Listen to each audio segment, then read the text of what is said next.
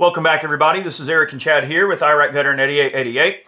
Today we have another Gun Gripe episode for you, and we're going to be posing the question, should you defend yourself with an NFA item? Ooh, spicy. This is getting into some kind of gray territory, right? So we're going to kind of get into this a little bit and have a little bit of fun. I think you'll like some of the points we're going to make in this particular video, especially if you're an NFA owner. Maybe you'll see where we're coming from on this. Before we get started, I would like to thank our friends at Sonoran Desert Institute for supporting our Gun Gripe episodes. If you're looking for a career in gunsmithing or anything in the firearms industry, they are a great group of people with some wonderful distance learning programs. Their instructors are awesome. They take a wide variety of different financial aid. So if you're looking for a career in the gunsmithing world, look no further. SDI, great group of people. Tell them we sent you. Sonoran Desert Institute. All right. So is it legal? First of all, we're not a legal authority. Okay, I'm not a lawyer. He's not a lawyer. But it's pretty easy to discern. Okay, is it legal to defend yourself with an NFA item? The short answer, absolutely. Yes. It's still a firearm, but NFA items are registered. So most people, they shy away from carrying one for self-defense just because they don't want to have to go through all the red tape, with it being locked up in evidence and all this happy crap and then trying to go through all this process to get it back. It's like, well, I went through all this trouble to, acquire this item and paid this tax on it. I don't want to lose it. But the thing is, though, NFA items are very practical firearms for defensive situations in most cases. Absolutely. So why would you not want to use that said item to defend yourself with? Say for instance, back in the late 70s or the early 80s or something, you bought a Swedish K, with a 60-round coffin mag or something, say that, at this point in your life, I don't know, you're 50, 60 years old or whatever, and someone kicks in your door and tries to kill you or your family, and you use that gun to eliminate the threat. Are you in the wrong for doing that? No, of course not. It's your right to use. They just picked on the wrong house, right? It's a tool at the end of the day, yes. Right? Now, a lot of people buy NFA items for collection purposes, for investment purposes. So typically what a lot of people do, especially with transferable NFA items, is they'll have, a special safe or a vault where they store all that stuff and they keep it all oiled and, tagged and logged and they don't have a scratch on it. You got guys that have got like unissued guns that have never even been fired and it's more of an investment. And some people own NFA items and don't even really go out and use them. It's just for speculation or investment purposes. And they don't really see the practicality in using an actual item like that in a defensive situation. So we'll go back to the original question. Should you use an NFA item in a defensive situation? Well, look, here's the thing. I think that you should do whatever the heck you want to do, but there are some things that you probably need to sort of keep in the back of your mind when you are considering using an NFA item in a defensive situation. Now, the reason that this gripe even came up is because Chad and I were discussing it earlier, because I use a lot of NFA items, and I do have NFA items in my home that I use for self-defense, including suppressors and machine guns. Okay? That's just a fact of the matter, all right? Should you? Can you? Yes. Should you? All right, we'll go over the should part, all right? Prosecution, okay, a prosecutor. Again, I'm not a legal authority, and neither is Chad, but I've seen enough crap happen, and I know how these prosecutors are, okay? They're going to hold that thing up in court, and they're going to go, he deployed not only a automatic gun, but a fully automatic gun. And they're going to, look, and they're going to try to paint you as this evil person who went out of your way to create a very, very considerably more deadly set of circumstances to defend yourself with. And you know how they always go after the ammo? You notice that? When the prosecution, they go, oh, well, he used a special expanding bullet that's designed to be more deadly. And all of this sort of stuff, right? So they always try to paint you as some person who maliciously prepared a situation in advance and lied in wait in the bushes with your machine gun and waited for this poor robber to kick your door open and threaten to kill you. You knew he was there because he tripped the tripwires beforehand, right? Well, but they want to try to paint a picture that you went out of your way to create a deadlier than normal, if that's even a thing. Yeah. They try to paint the picture that you went out of your way to do something terrible to someone. All right, so two things. Number one, cops carry hollow points. All right. So they carry ammunition that is more deadly, right? Yeah. Number two, the criminal that came to your house, right? You're not going looking for trouble. Someone came to you. Right. So, I mean, listen, like, if they have to come to me, they're going over the hills and far away. I mean, it's not like they're going out of their way. Okay, so it's like I can reasonably assume that it's not a lost postman or, you know what I mean? So all of that aside, right, if you do decide to use an NFA item in a defensive situation, you're still beholden to all of the things involving a shoot. Yep. Right? You're still responsible for that shoot. It's either a good shoot or a bad shoot. And part of the way that I tend to kind of rationalize and look at the situation of self-defense, and again, I'm not a self-defense expert and I'm not a legal authority. We don't look like lawyers. It's just my opinion, okay? But the way I look at it, it's like you live where you live, right?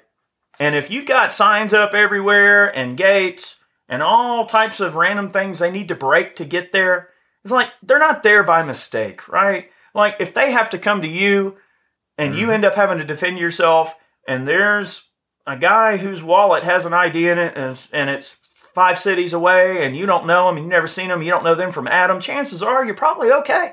Mm-hmm.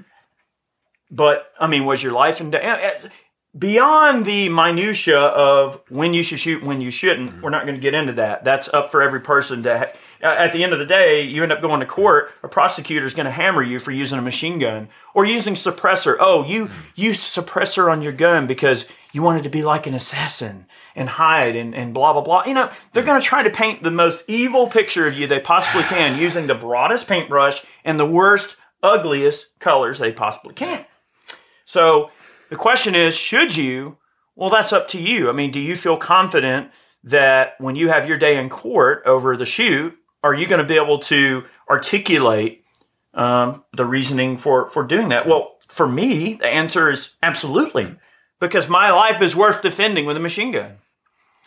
My hearing is worth protecting with a suppressor. And who are they?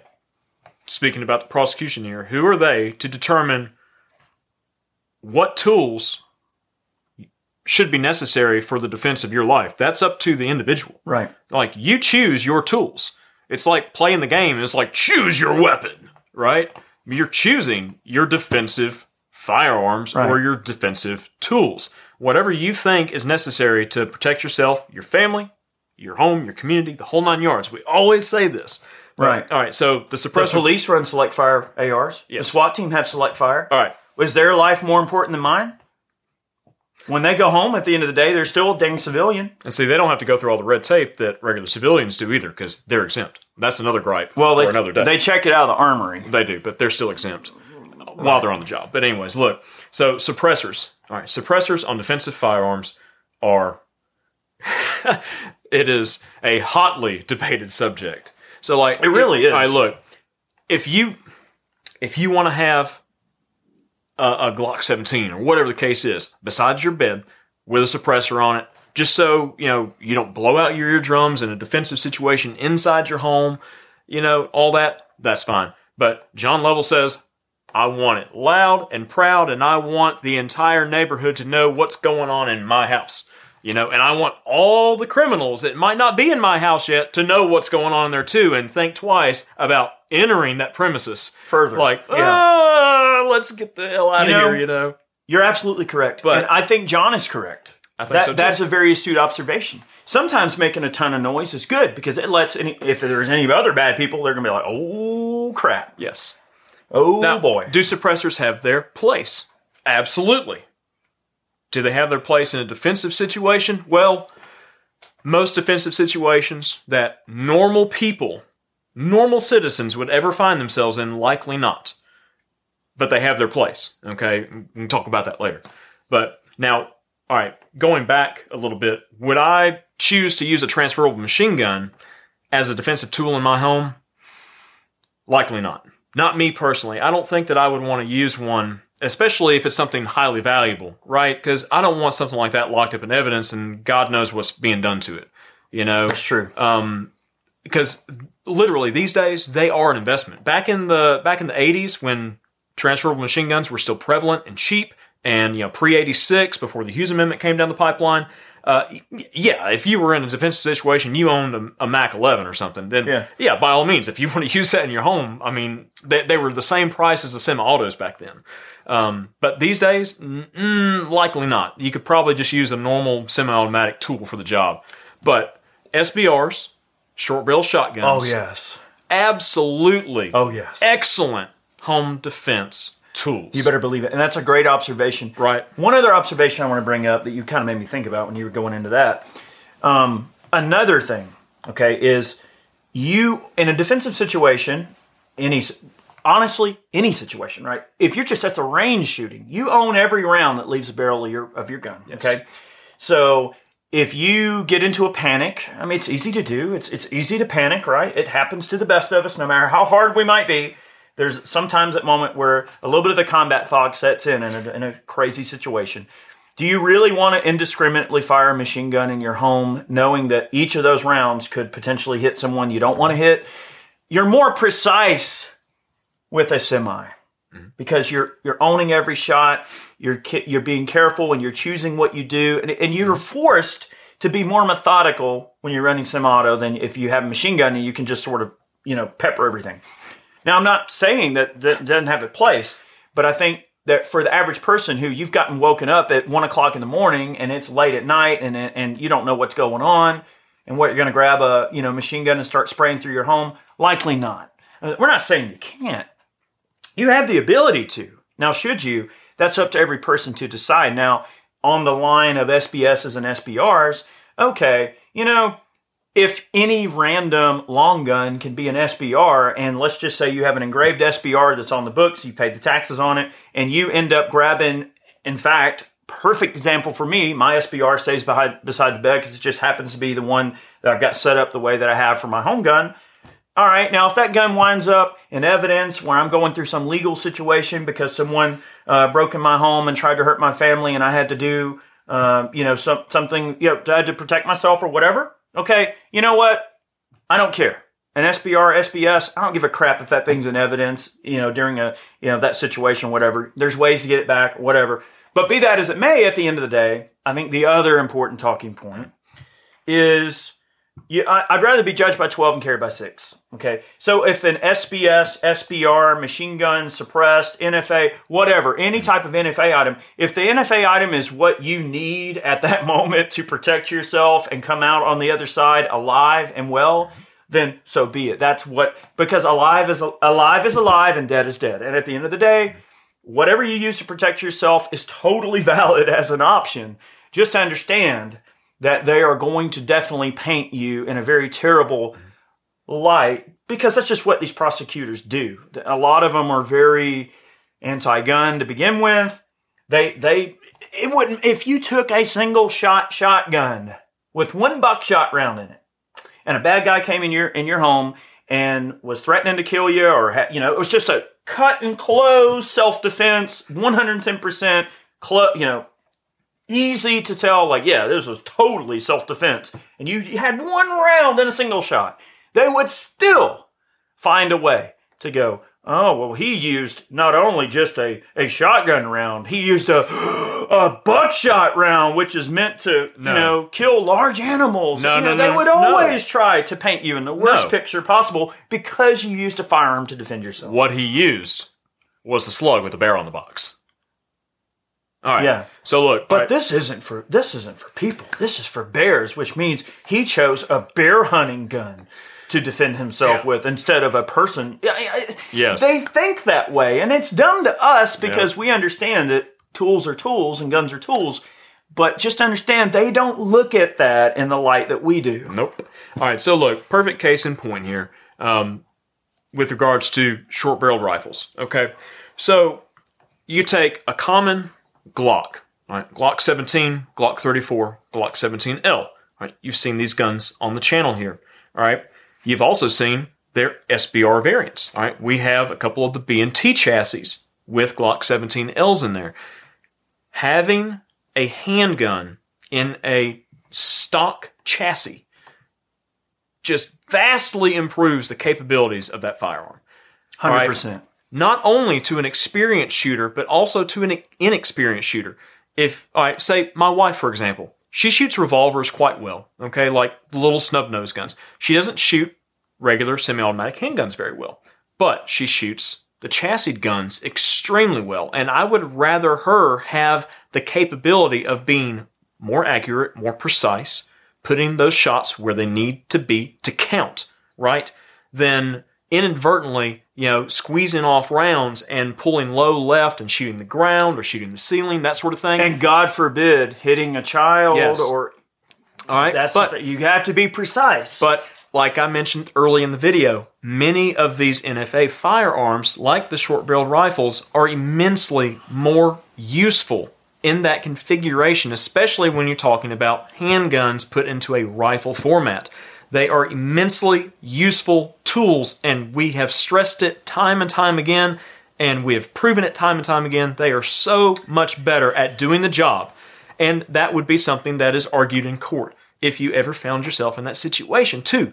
But the thing is, I would rather be more accurate with my firearm and make sure that I came out on top of a situation like that where someone is trying to hurt me or my family than take the chance of not being well prepared, just with my skills, okay, with a particular arm.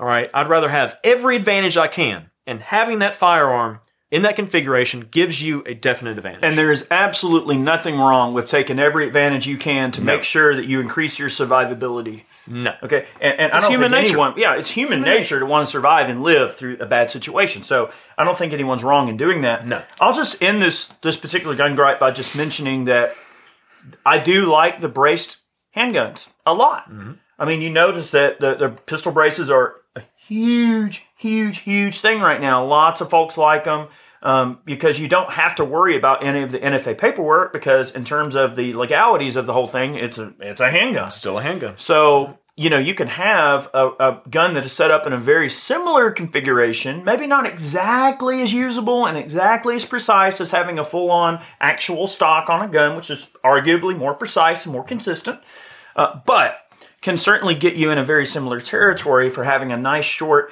compact package as a vehicle gun or as a home defense weapon without having to go through all of the rigmarole of involving an NFA item in a legal defensive shooting. So just something to think about. Very similar situation, right? Say that people are traveling. This is getting off on just a slightly different tangent. We've mentioned it in a few other videos, but I'll just bring it up here. All right? Traveling with NFA items, okay? I'm not going to get into a lot of detail, but all right, say I need to go to another state to go on a hog hunt, like we went out to Texas to go hunt at Ox Ranch, and Chad wanted to take a 300 Blackout. Well, instead of taking an SBR, you just take a pistol lower. You have to file forms to be able to transport SBRs over state lines. So having the pistol lower is handy because then you can just travel with it out of state to go hunt or whatever, and you don't have to worry about all the red tape and all the horse crap. And let's say, God forbid, your rifle case gets lost or they lose it or it's stolen or whatever might happen, it's damaged or something, then you don't have to go through all the stupid paperwork to report a stolen NFA item or a lost or destroyed NFA item, which is a whole series of bullcrap. Then you got to start the process all over again. Oh, I need to replace this SBR. Now it's another 9 or 10 months of paperwork, another $200 tax stamp, and then now you're back to square one. So, yep. Anyway, to finish the gripe, I mean, okay, is it legal? Yes. Should you? That's up to every person. I would say just approach with caution and just be sensible about things, right? Just use your brain and you're going to know if the situation's right or not. But at the end of the day, alive is alive and dead is dead. And if it's what you need to protect yourself and it's the tool that you deem necessary for your freedom, then by gosh, use it. Just be prepared to, I guess we would say that the euphemism would be to own the situation, own your actions, take full ownership of your actions. If you use anything, it doesn't matter if you use a pipe wrench and knock somebody over the head. It doesn't matter. If someone's trying to hurt you, you own your actions with confidence. I did the right thing, and here's why. And I can articulate it. Here's why I did it. This is it. I'm the victor. I'm alive. And this is why, right? I was in fear of my life for whatever reason. Bam, this is the tool I had at my disposal. This is what I used. End of story. You own your actions. As long as you do that, they're going to have a hard time trying to paint some terrible picture of you that doesn't exist. Mm-hmm. So, easy something to think about. Indeed. Keep that in your minds. We wanted to make this video, and Chad and I were discussing it earlier. I thought it'd be helpful to some of you for us to kind of elaborate on it, and maybe we sort of gave you a little bit to chew on in your minds that maybe you didn't consider before. So keep that in mind. Have a great day. Many more videos on the way. I definitely want to take a moment to thank all of our Patreon supporters. You guys are amazing. Thank you for supporting what we do. And also, if you want to support the channel directly, go over to Ballistic Ink, pick yourself up an awesome t-shirt, and show your support for the channel. Also, a lot of your favorite content creators are on Ballistic Ink as well, and they have shops. So if you want to support them, go over and pick up a shirt from their shop. All of those funds will support your favorite content creators when they're putting out these videos for you. Just make sure you shop at our shop and not Tim's. That's right, yeah. Don't shop at Tim's shop. No. Well, actually, go buy Tim's shirts and Mr. Guns and Gear shirt and my shirt and, anyway. But just select us, though. Buy ours first. All right, anyway, have a great day. Many more videos on the way. We'll see you soon. Bye, guys.